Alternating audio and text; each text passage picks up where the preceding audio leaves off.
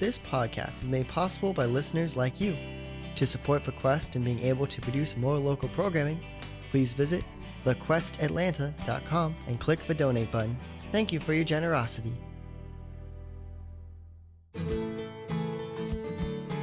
Hello, friends. Today, we at AM 1160 The Quest are excited to bring you a special presentation of Heaven's Light with Father Jim Blount. Our episode today features a powerful mission talk by Father Jim. We hope you enjoy it. In the name of the Father, and of the Son, and of the Holy Spirit. Jesus, with your permission, I pray and speak to your beloved sons and daughters. Brothers and sisters, you just prayed the Chaplet of Divine Mercy, is that right? I prayed it quietly upstairs in my bedroom.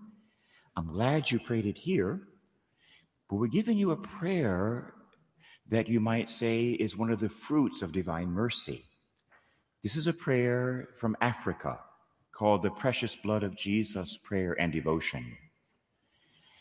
And when the bishops of Nigeria approved of this prayer and this devotion, they said in their letter that this is a continuation of the divine mercy. Our Lord Jesus Christ, blessed be his name, and his Holy Mother Mary, appeared to a young man, a teenager in Nigeria, a teenager named Barnabas. And Barnabas, there in Africa, had never been baptized. He was not Catholic or Christian. He wasn't any religion. He's what they call a quote-unquote pagan. Not in a bad, we don't mean that in an evil way, but someone who's never had any religion at all. Never been to church of any nature. Was out in the jungle, in the woods of Nigeria when Jesus appeared to him. Can you imagine that? A teenager in the woods, and Jesus and Mary appeared to him and started talking to him. And they began to appear to him almost on a daily basis. Now, here's the thing. He didn't know who they were. What's your name? Jesus. Who? Jesus. What's your name, beautiful lady? Mary. By the way, they speak English in Nigeria. That's a common language there. And so Jesus and Mary began teaching Barnabas, giving them what we'd call catechesis. And so they taught this young fellow about the Most Holy Trinity and about the Catholic Church and the 7 sacraments and about the virtues and the graces. Finally, after about a year of this, Jesus and his mother told little Barnabas, by the way, he's still alive. He's in the seminary now to become a priest. He's in the seminary. They told Barnabas to go see the parish priest. And now he'd never been in the Catholic Church in his life. And they said, ask the priest for your baptism. So he went up to the priest and said, Father, would you please baptize me? The priest didn't know him. And he said, well, we've got to give you lessons. He said, well, I've already had my lessons. He says, what do you mean? Who taught you? Jesus and Mary. Yeah, right. So he tested him. The boy knew more about the faith than anybody in the whole parish. He tested him right then and there. He had all the right answers. I imagine Jesus and Mary are pretty good catechism teachers, don't you think? He got like all A's. And so they baptized him almost immediately and gave him his confirmation. The Lord, as he taught Barnabas the Catholic faith, taught him this new devotion to the blood of Jesus. And what, beloved, is present at every Mass? The blood of Jesus. Amen? Well, beloved, there on the altar, we're not even at Mass now, but it's almost like Mass, solemn adoration. What is on the altar? Jesus, body, blood, soul, and divinity. And so we know from the Council of Trent, we know from Catholic tradition, that in the consecrated host is both the body and blood. Is that right? Yes, they're both present there.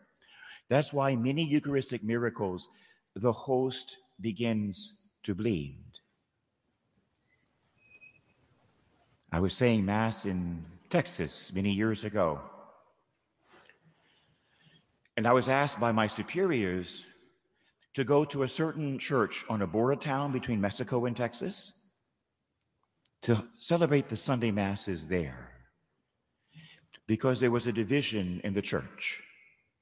A kind of a nasty, a big division. And it was, more or less between the Mexican Americans and the gringos. Terrible. I don't know how it got started. But they asked me if I would go and preach there, so I did, of course. And it just so happens that Sunday, you know what the gospel was? John chapter 6. What is that? The Eucharist. The man who eats my body and drinks my blood will live forever. Amen. Now you say it too, okay? Because the word of God is a tonic. It's healthy. When you say the word of God, it drives evil out of us and it brings healing graces within us. It's powerful. The Bible says it's more powerful than a two-edged sword. Amen. Say this after me. Say this after me. The man who eats my body and drinks my blood will live forever.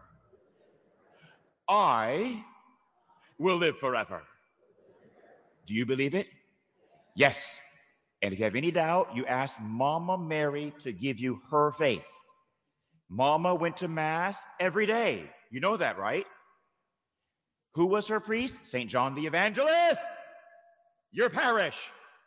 And when Mama appeared at the approved and amazing apparitions in Knock, Ireland, she appeared in visible form, so the whole town saw her. Who appeared with Mother Mary in Knock? St. John the Evangelist. Is that amazing? St. Joseph, St. John the Evangelist were there with Mother Mary. And there also was an altar of sacrifice. And the Lamb of God was standing on the altar, seen by the whole village. Praise the Lord. Well, beloved, I was asked to go say Mass at this parish in Texas. So I said Saturday night Masses and all the Sunday Masses, a big parish, a lot of Masses. John chapter 6. And so what did I do? I preached about the gospel, about the Eucharist. If anything can unite us as one people, it's faith in the divine presence of the Eucharist. Amen? And one day soon, the whole world will be Catholic. The whole universe will be Catholic. Amen? The angels are already Catholic, the angels. But now the people will all be Catholic as well. And so we preached about that. It was a joyful time.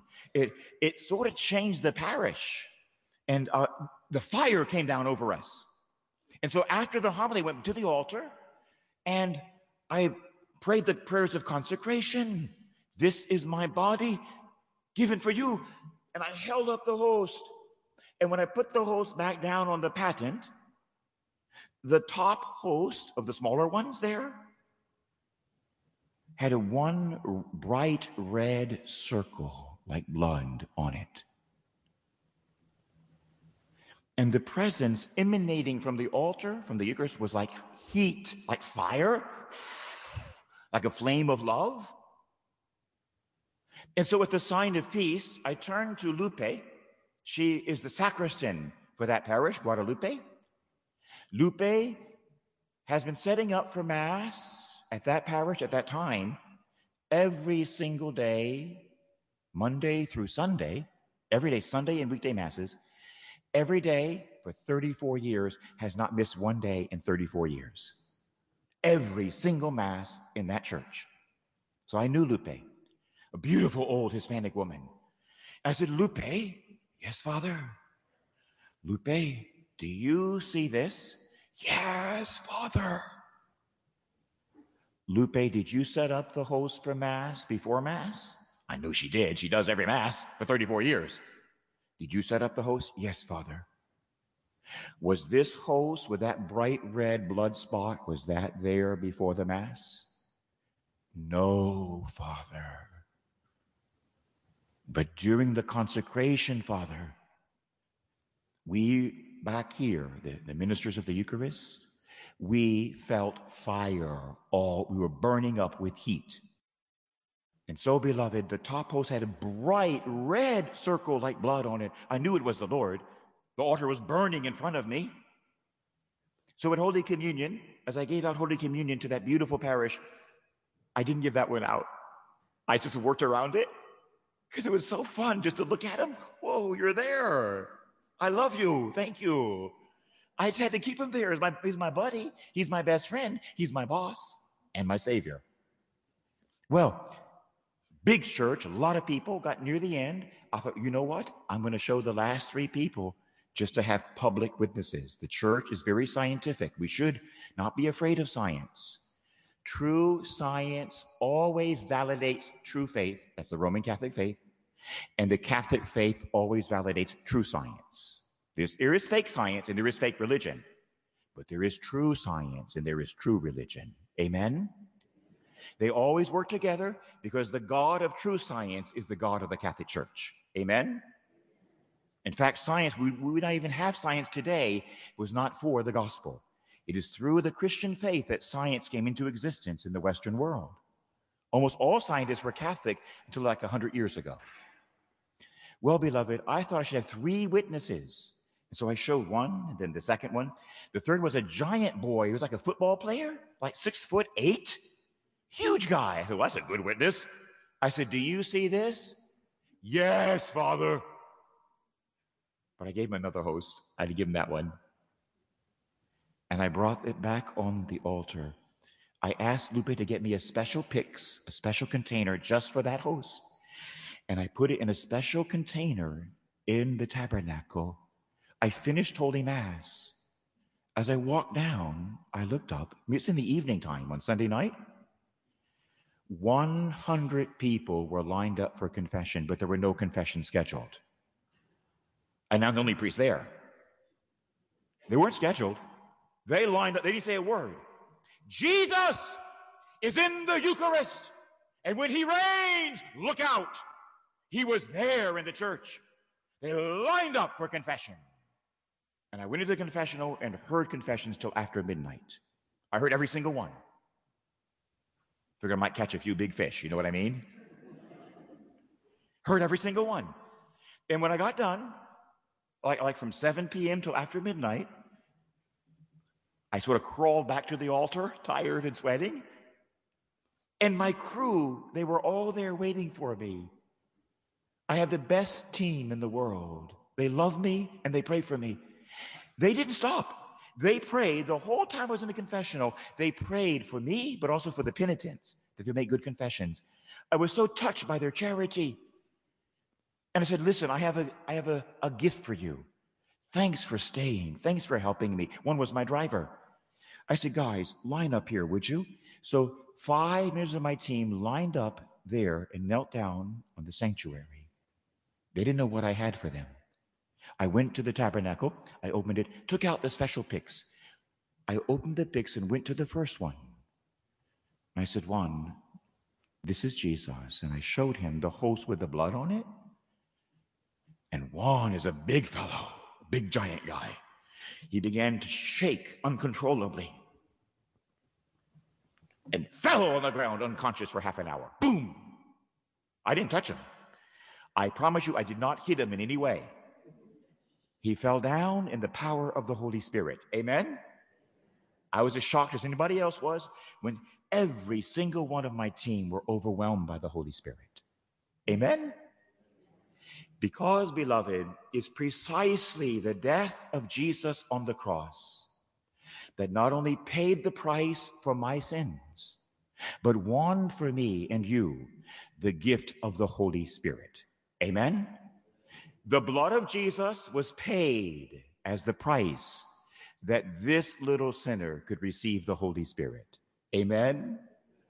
So every time you and I invoke the blood of Christ Jesus, the Holy Spirit flies down from heaven. When you invoke the price that was paid, the gift that was won comes. Amen? And so the Lord taught Barnabas in Nigeria special prayers. You can look up all of them, by the way, on the internet. They all have the imprimatur. Well, I was at the World Meeting of Families in Philadelphia a couple years ago. And I finished the meeting I had at midday, was walking down this huge convention center in the middle of Philadelphia, walking down, and the bishops got out of their meeting at the same time. So as I walked down this giant hallway, all the bishops come out from the world meeting, like 500 bishops. I'm walking, and the Holy Spirit said to me, I want you to say hello to that bishop. Now listen, there's 500 bishops. I don't know most of them. I've never seen this one before. He's a young African bishop. The Lord said, I want you to say hello to him. I said, okay. So I went up to him and said, hello, bishop. He said, hello, Father. I said, where are you from? He says, I'm from Nigeria. Well, I'm the one priest in this country spreading that devotion to the blood of Jesus from Nigeria. I said, you're from Nigeria? The blood of Jesus devotion. He says, yes, Father, I know. I said, it came through Barnabas. He said, yes, I know Barnabas. I said, it has the imprimatur. He said, I know, I gave it the imprimatur. I couldn't believe it. Out of 500 bishops, the Lord said, talk to that one. I did. He's the one that gave it the imprimatur. Amen. And the same thing will happen to you as you are filled with God's Holy Spirit. Every Catholic should be Spirit-filled. Spirit-filled. The best way to get the Holy Spirit is A, pray the rosary every day. B, go to Mass. Receive Holy Communion and adore the Lord. And C, pray the blood of Jesus. Wherever you pray that prayer, anywhere in the country, anywhere in the world, the Spirit comes down over you right then. So I looked through the book. I read all the prayers and prayed them. I said, Lord, I need one to give to your people. I have a traveling ministry. So I looked through the whole book and found the shortest, easiest one. That's the one you have in your hands. Aren't I a nice priest? I found the easiest one, and that's for you. And this prayer, by the way, this is so interesting, so interesting. That prayer in your hand on the little red card, it was given to Barnabas by the Virgin Mary. She gave that prayer to him. You see why I'm saying that? Because Mama is not centered on herself. When we say Mary, she says Jesus. When we say Mary, she says Jesus. Amen? Mama is utterly Christocentric. She's totally centered on Jesus. She wants nothing other than your salvation. Amen? And she knows that your salvation and mine come through the shed blood of her divine Son. She knows this. She says, I myself was saved by my Son's blood in advance. Amen? So this prayer, Mama taught the visionary. It's only 12 words. Most precious blood of Jesus Christ, save us and the whole world. Most precious blood of Jesus Christ, save us and the whole world. Most precious blood of Jesus Christ, save us and the whole world. Again, most precious blood of Jesus Christ, save us and the whole world. One more time, most precious blood of Jesus Christ, save us and the whole world. That's easy, isn't it? You can have it memorized this afternoon. Now, Our Lady said to Barnabas, she said, Barnabas, if you want to know how to pray well and to please my Son Jesus, say this little prayer 500 times a day. Uh-oh, now you just got mad at me. But it's up to you. But I say it 500 times daily. This prayer, I've noticed, has a particular grace of deliverance. I would say exorcism, but I mean deliverance is release from the devil at a minor level, but still important. Let's say somebody's alcoholic. It has a deliverance or liberation grace to it, and also the grace of inner healing. When the bishops approved this prayer you have in your hand and the devotion, they said this is a continuation of the divine mercy that you just prayed. This is divine mercy 2.0. That's what it is. It's divine mercy at a higher level of liberation. Now, can I share with you at least one story of what I've experienced with this prayer? And then I want to pray it with you for a couple of minutes in front of the Lord. The blood we will invoke is present physically there in the monstrance. It truly is there, the Lord. I was visiting one of my brothers, Father Anthony. He's a priest as well. At that time, Father Tony had a parish near Corpus Christi, Texas. My brother would invite me to come and do a healing mass at his church once or twice a year. I was there to do a healing mass at his parish. In the rectory that afternoon before the mass, an emergency call came over the intercom system in the rectory. Emergency in the counseling room, all priests. Emergency in the counseling room, all priests. There were 5 of us priests. It was quite an emergency, but you never know in a rectory what you're going to get. I mean, anything can come through at any time. So I went down there, I ran down there. My brother was already there, Father Tony, and some other priests. And I received the word as I ran up with the secretary that it was a boy with a drug overdose. With a drug overdose. This is a true story. So I opened the door and peeked in. My brother's already there talking to the boy. He's in bad shape. I look at him, I look at my brother, and I look at his grandmother who brought the boy. By boy, I mean a young man, I would say 24 years of age. I looked at him, and I realized immediately as I looked in his eyes, I did it on purpose. It's called the discernment of spirits. I looked in his eyes, and to put it very simply, I saw a demon. The boy was demonized. I could see the demon in his spirit. Jesus said, your eyes are the mirror of the soul. Isn't it true? Your eyes are the mirrors of your soul. If you know how to see, you can see a lot with somebody's eyes. If you're clean yourself, you can see when you meet other people what's there. I saw the demon. And so I told my brother and the other priest, go take a break. I'm the only one of the group that was certified as an exorcist, have that training and that certification. I said, you guys take a break. They were worn out anyway. I really felt sorry for them. We priests work hard. I said, you guys take a break. I'll take this one. They all left. And I sat down with a young man and his grandmother. And they told me the story. He was there from the emergency room of the hospital. He came from the hospital in Corpus Christi straight to the parish. He was dying of a drug overdose. Why was he there? Well, he was doing illegal drugs. And when the nurses and doctors took his blood to find out what the drug was, they could not determine which drug it was. It was a new one, by the way. It's a new drug. So it wasn't crack or heroin. They thought it was one of those because he was turning purple and shaking. And they said, please tell us what you've taken because you're dying. But in Texas, even if you're dying of a drug overdose, if it's an illegal drug, you are arrested. They'll keep you there in the emergency room, but they'll put a policeman with a gun next to you. He has to stay with you till you get better. Then you go straight to the prison, or if you die, then he says goodbye.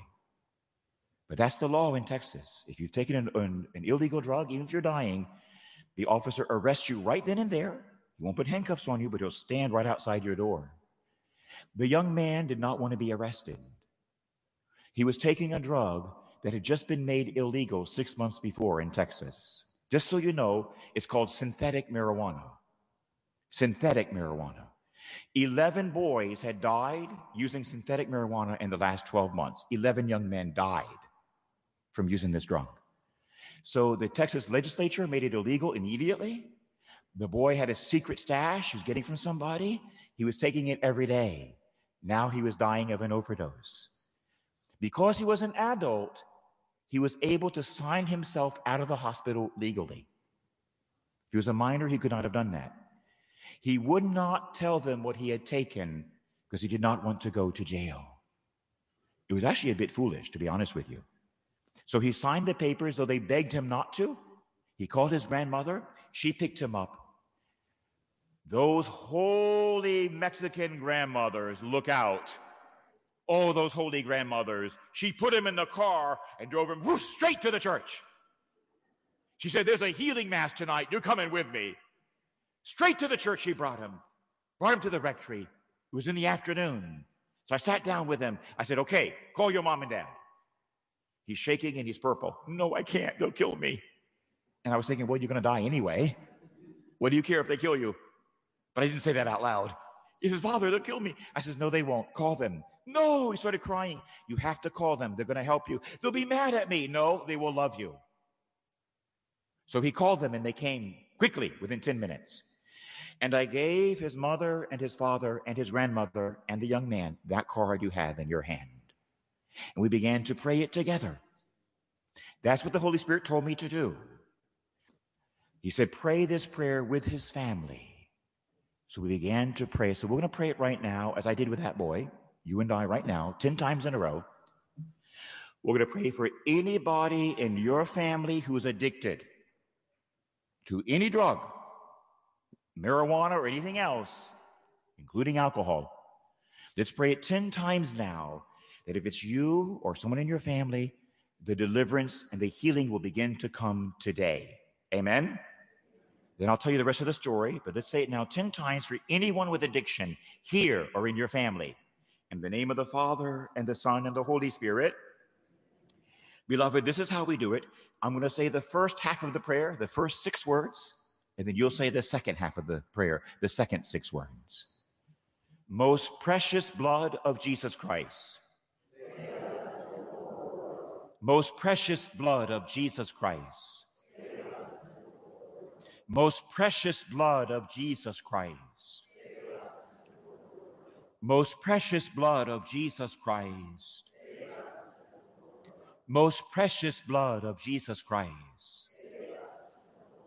Most precious blood of Jesus Christ. Most precious blood of Jesus Christ. Most precious blood of Jesus Christ. Most precious blood of Jesus Christ. Most precious blood of Jesus Christ. Amen.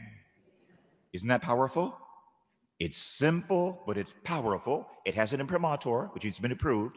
It was given from the lips of the Holy Mother of God. She taught us this prayer. We're going to use it again. Let's pray 10 more right now. I'm going to ask you to lead me. The Lord says to pray for anybody in your family who is suffering depression or suicidal temptations.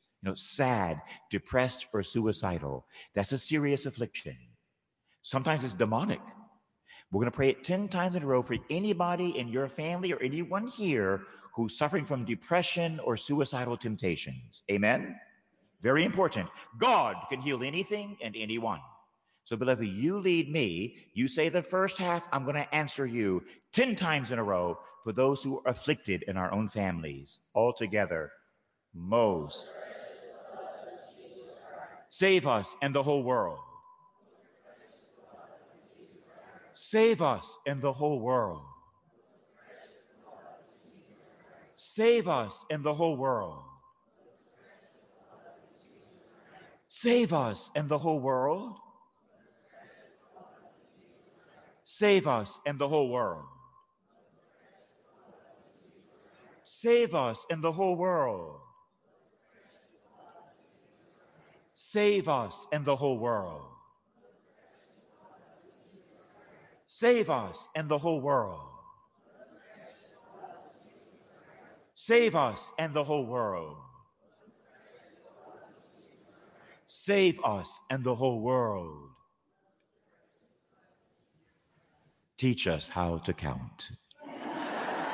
It's a new prayer I made up. Better one too many than one too few. Amen? Why do we say 10 more? Maybe that was a sign. Was as we prayed that last 10, what came to me was this. This is very interesting. I know you'll know what I mean. The Lord says, pray for his people that God would free us from self-hatred. See, now I'm being anointed by the Holy Spirit. You know what that means? My body's tingling with electricity right now. Pray for those here today that you're being afflicted with that torment of self-hatred. That's not holy, by the way. It's not good to hate yourself. You don't want to be egotistical. No, never arrogant. We want to accept ourselves as creations of the all-beautiful God. Amen? It's not good to hate yourself. That's not good. when I ask the Lord to free us from any spirit of self-hatred in the church, okay? I'm going to lead this one, and you would answer, most precious blood of Jesus Christ. Now, say it with like you mean it, say it with faith. Most precious blood of Jesus Christ. Most precious blood of Jesus Christ. Most precious blood of Jesus Christ. Most precious blood of Jesus Christ. Most precious blood of Jesus Christ. Most precious blood of Jesus Christ. Most precious blood of Jesus Christ. Most precious blood of Jesus Christ. Most precious blood of Jesus Christ. Amen. Well, beloved, to go back to Texas, I gave the father and the mother of the young man and his grandmother and the boy himself that prayer you have in your hand. I was determined to pray it with them all 500 times.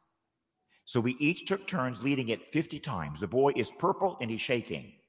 He's dying. But God told me what to do, and I trust God. He's the divine physician. And so we began. I led the first 50.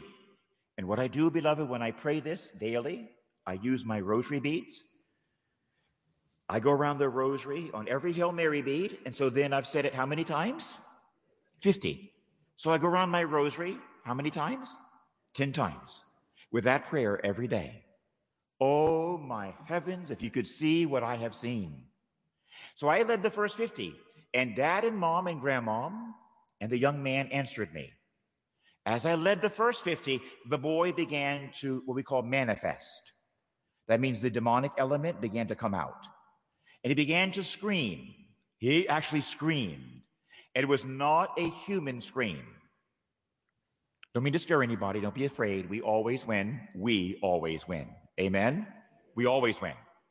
Well, if you read your Bible, your gospel, every time Jesus and the apostles set someone free from the devil, what's the first thing it says? The person screams. There's a demonic howl that comes out of them. That's not bad. That's actually good. It means it's leaving, you see? We said it 50 times. That boy screamed like you've never heard before. He screamed. Doesn't matter. We just kept on going. I said, Papa, his dad, you lead the next 50. It's good to get the fathers involved in their son's healing. Amen? The father is like the priest of the family. I said, Papa, you lead it now. The dad led it 50 times. And the boy stopped screaming.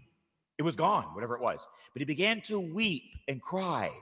And I mean from his bowels. He cried from his stomach, from his guts. It was the saddest cry I've ever heard. That's why he got involved in drugs in the first place. He was so lonely and so broken. His wife had left him. He was crying, sad. As the father led them, he was weeping. We kept going. When Dad finished, he calmed down. I said, Mama, you lead the next 50. Mama led the next 50. As Mama led it, he cried again, but this time, not so deep, not so loud.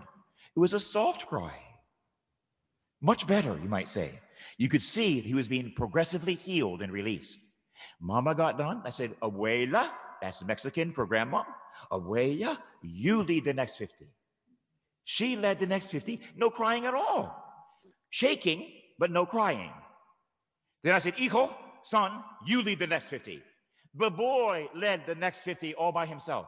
He did it perfectly, with no shaking. That was 250 done.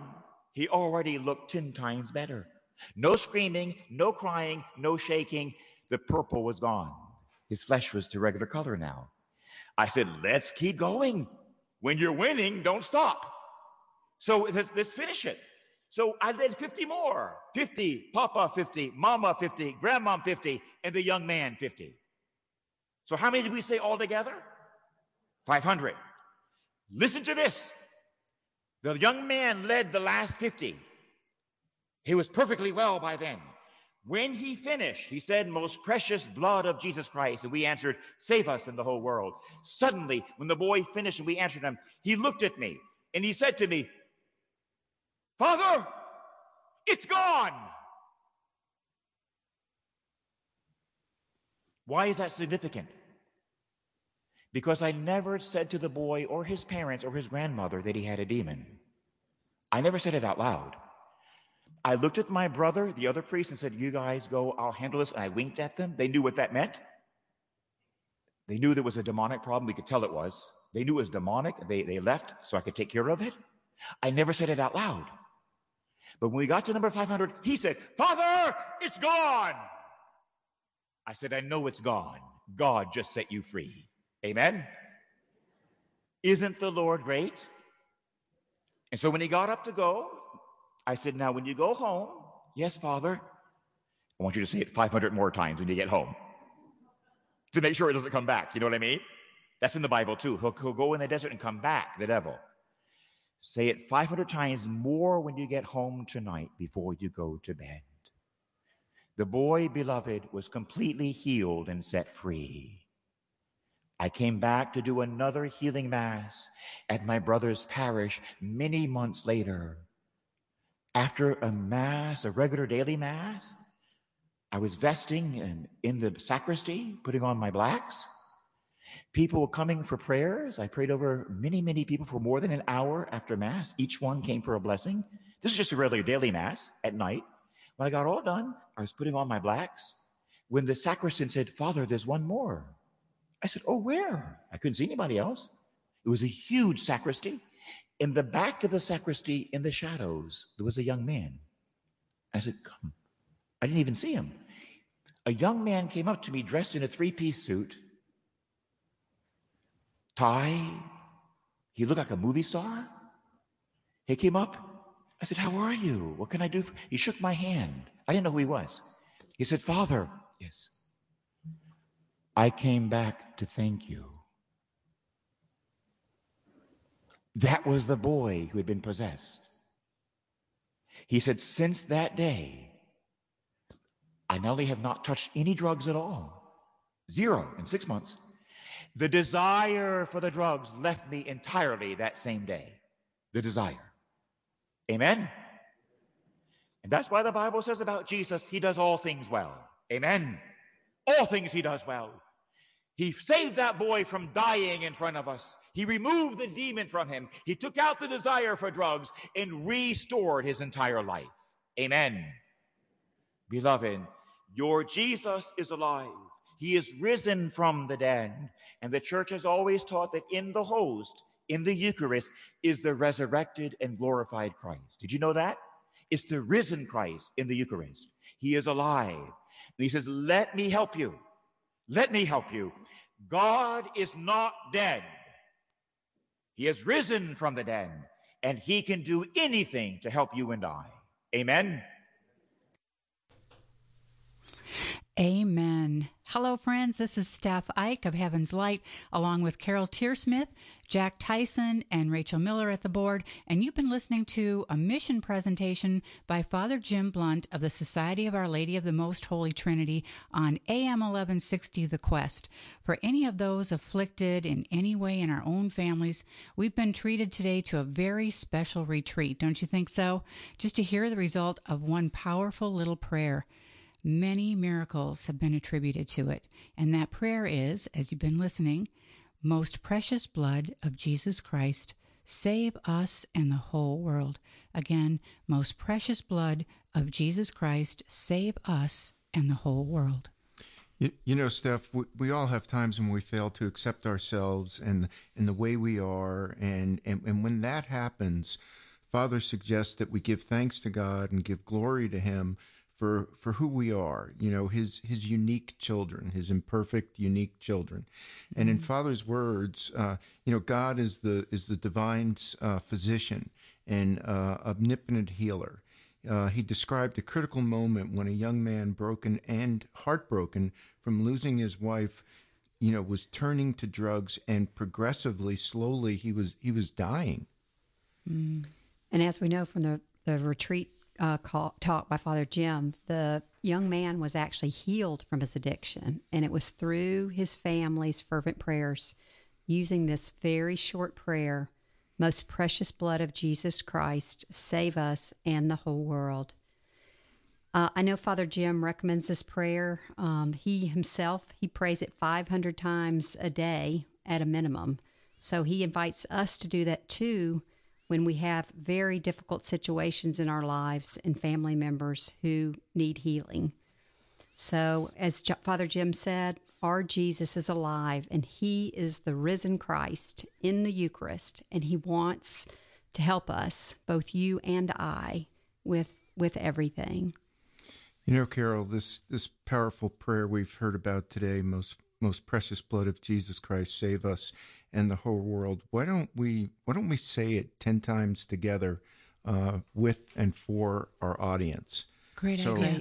So I'll kick it off, and I'll let you guys respond, okay? Okay. Great. Most precious blood of Jesus Christ, Save us and the whole world. most precious blood of Jesus Christ, Save us and the whole world.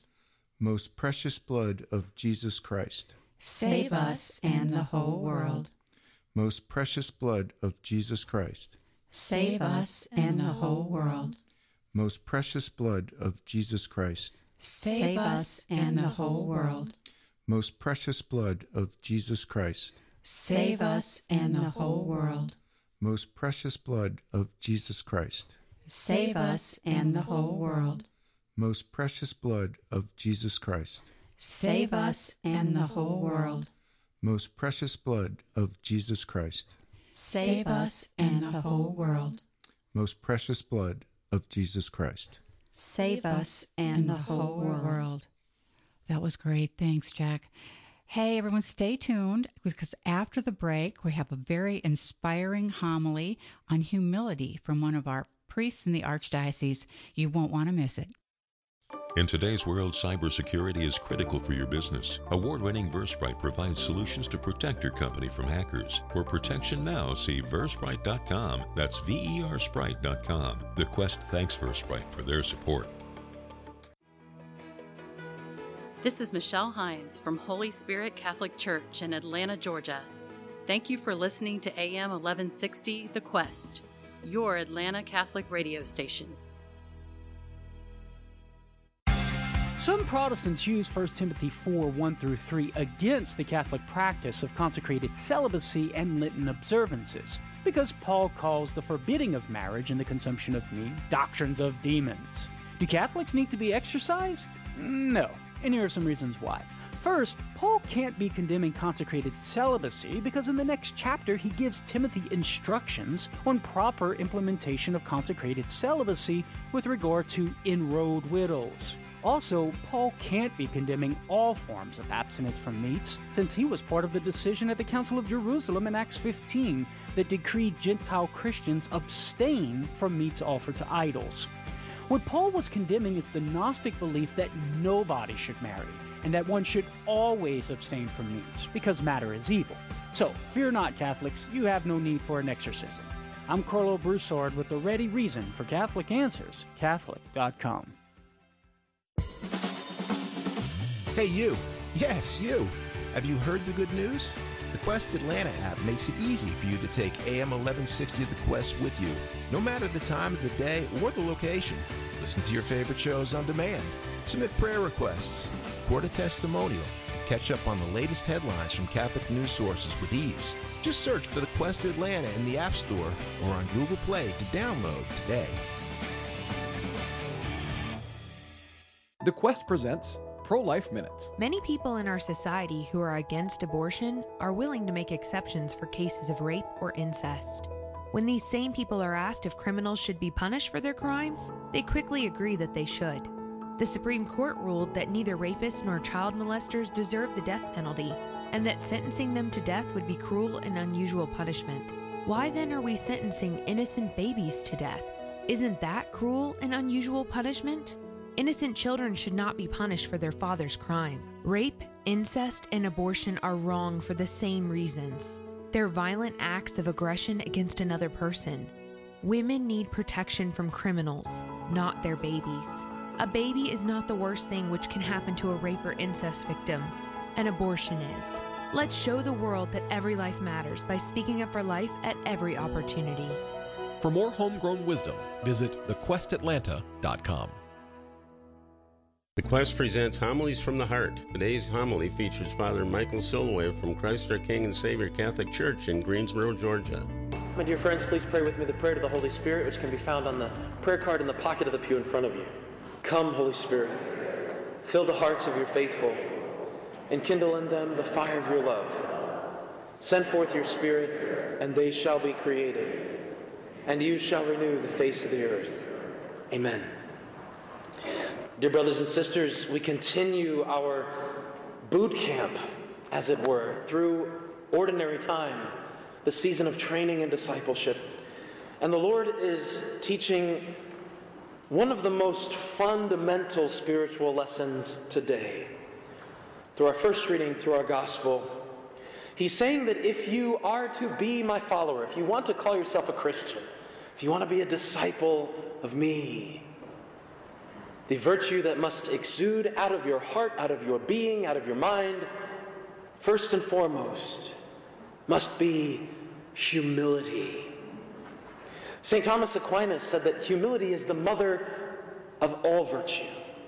Do you want to be a person who's known for your temperance and your ability to ward off temptation? Well, in order to grow in that virtue, we first have to be humble. Do you want to be a person who's known for profound, chaste love? Well, first, we have to be humble. Do you want to be a person who's known as a promoter of true justice, giving to each what is due to them by their dignity? Well, first, in order to do that accurately and wholly, we must be humble. Do you want to be a person who is effusive in charity, the king of all virtues, the objective of all virtue? Well, in order to be truly charitable, we must first be humble. It is the foundation upon which the whole structure of our moral life and our growth in virtue stands on. Venerable Fulton Sheen said so beautifully, I'll tell you again, in one of the best books ever written, The Life of Christ, when he talks about the birth of our Lord Jesus, which itself was one of the moments of greatest humility, when God all-powerful takes on flesh, and not as a king, who wields with a gigantic sword and with military power and money at his disposal, but as a vulnerable baby. Is there anything more humble than that? He says there's only two classes of people that recognize the true presence of God in this baby Jesus. First was the poor shepherds, and second was the wise men. Why these two? Well, he says it's because they were humble. The poor shepherds, because they were the ones who knew that they know nothing, the uneducated, and the wise men, those who know that they do not know everything. In both cases, profound humility. So we're dancing around this topic of humility, this great virtue which is the mother of all virtues. What is it? I think, kind of a first blush, what I would anticipate if I could project upon what many people might think humility is, it's a form of self-deprecation.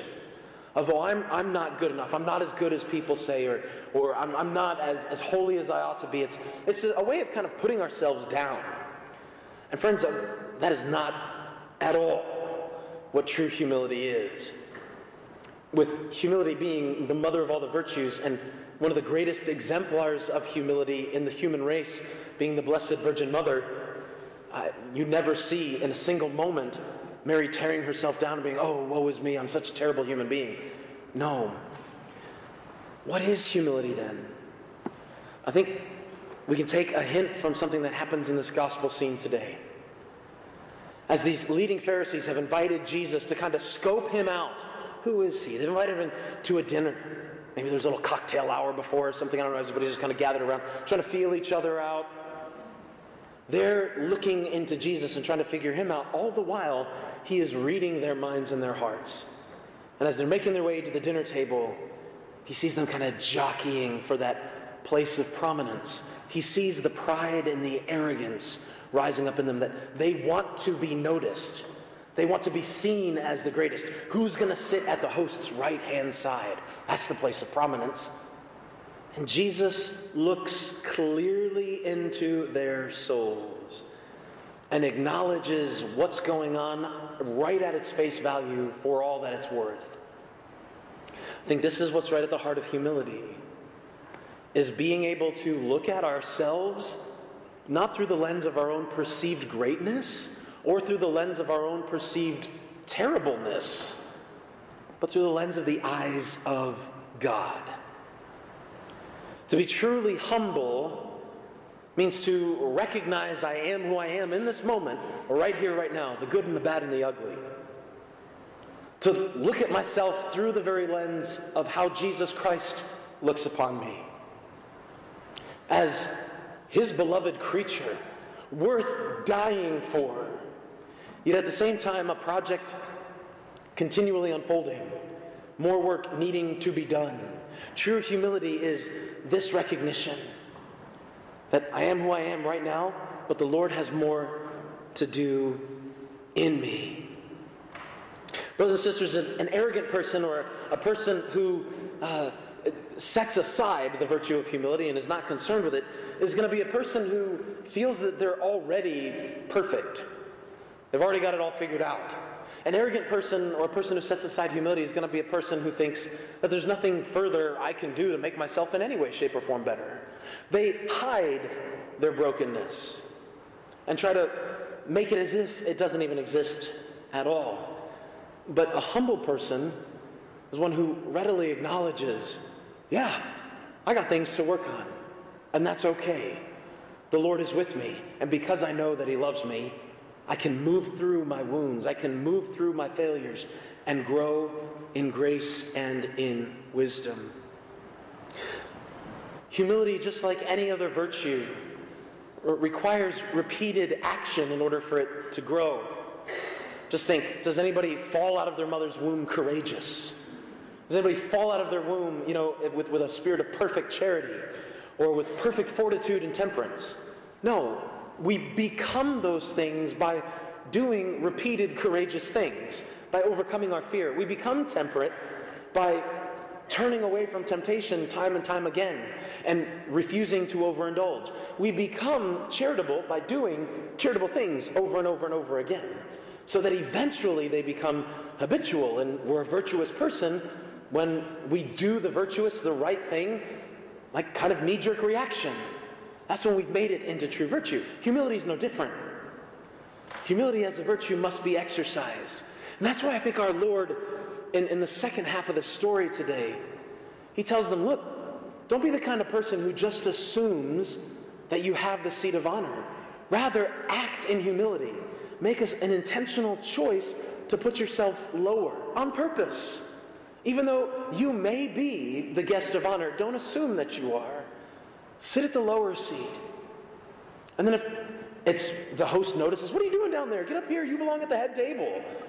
Like, imagine just, not only will you be saved the embarrassment of you weren't actually assigned that seat, but then you get to share the esteem of everybody else who's like, whoa, who's that? What? Jesus just called that one. Wow, holy mackerel. It has to be exercised and chosen. We have to do repeated humble things in order to become humble. And because, remember, humility is the mother of all virtues, if we want the other virtues, this is the one we've got to work on the most. And I think the reason for that is precisely because the vice that is juxtaposed opposite of this virtue is pride, which is at the heart of the original sin. God, I don't need you. Adam and Eve in the garden, remember? We'll take knowledge of good and evil for ourselves. We don't need you to tell us what that is. Humility is the antidote to the primordial brokenness in human nature. And so therefore, any of the other virtues to grow upon it, we have to be working on this one, exercising this virtue over and over and over again. Mother Teresa had a short list of things you can do to grow in humility. There's also a great prayer called the Litany of Humility. I encourage you to check it out. And if you are a person of great courage, pray it. And try to pray it and actually mean it. It'll do a number on your soul when you think about what you're saying. But listen to the short list of Mother Teresa. Things you can do to grow in humility. Strengthen that virtue within. Speak as little as possible about yourself. Keep busy with your own affairs and not those of others. Avoid curiosity into things you know are sinful.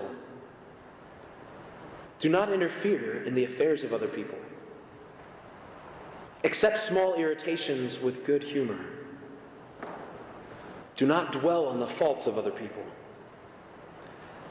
Accept censures even if they are unmerited. Give in to the will of others. Accept insults.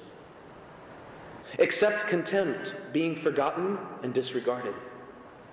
Be courteous and delicate even when provoked by someone.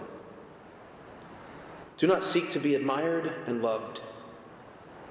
Do not protect yourself behind the image of your own dignity. Give in discussions even when you are right. Choose always the more difficult task. I would add on to this a concrete one that I was pondering on, that it came to my mind about my own father. If you asked him if he considered himself a humble man, he'd probably say he wasn't. But certain things in his life prove that he is. And when dinner time would come around, and I remember this, I can't tell you how many times we'd have family dinner and the pork chop plates being passed around, or the hot dogs are going around, or whatever happens to be the food of the evening. My dad would wait to go last. And he always wanted to make sure that whatever piece of meat was the most burned, or the most gangly, or the most undesirable, he would take that one to make sure that his wife and his kids had the best options available to them. And never complained about it. I can't tell you how many charcoaled pieces of meat my dad ate. But what a simple and beautiful act of humility. Every dinner he had the opportunity to exercise that virtue, which allowed, therefore, other virtues to grow in his heart. Friends, our Lord tells us that those who exalt themselves are going to find themselves humbled, and not in a pleasant way. They will be moved to the very bottom, to the last place of all. But those who willingly humble themselves, those who put God at the center of their lives, who put the needs of others before themselves, those who see themselves with the very eyes of God, recognizing this great juxtaposition that we're on the one hand, the beloved of the Heavenly Father, sons and daughters, chosen, flooded with grace, but at the same time, a project in constant need of work and repair. People who are striving for greater holiness, they will be exalted. You've been listening to Homilies from the Heart on AM 1160 The Quest. Today's show featured Father Michael Silloway from Christ our King and Savior Catholic Church in Greensboro, Georgia. Hello, I'm Mike from Atlanta. You've discovered AM 1160 The Quest, where faith meets life, covering all of Metro Atlanta and beyond. Listen on air or online at thequestatlanta.com any time of day. The Quest presents A Daily Dose of Virtue with Jay Tremonti from Venture with Virtue. What's the outcome you want for your life? What about your children? If our ultimate goal is heaven, then we need to form habits that help lead us there. Habits are essential because we become what we do, and virtue is just that, the habit of doing good. Do you know what the number one predictor of your child's spiritual life is? I'll give you a hint. It's your spiritual life. If we want our children to get to heaven, we have to set the example for them to follow. It starts with the habit of prayer. Prayer is the foundation for the virtues that lead to heaven. Prayer has the greatest impact when it's the first thing we do in the morning. When we start the day with prayer, it spills over and touches the rest of our day. And that is powerful. For more homegrown wisdom, visit thequestatlanta.com. "60 Seconds with Mother Angelica." Say, for example, a child dies at 6, goes straight to heaven. Wonderful.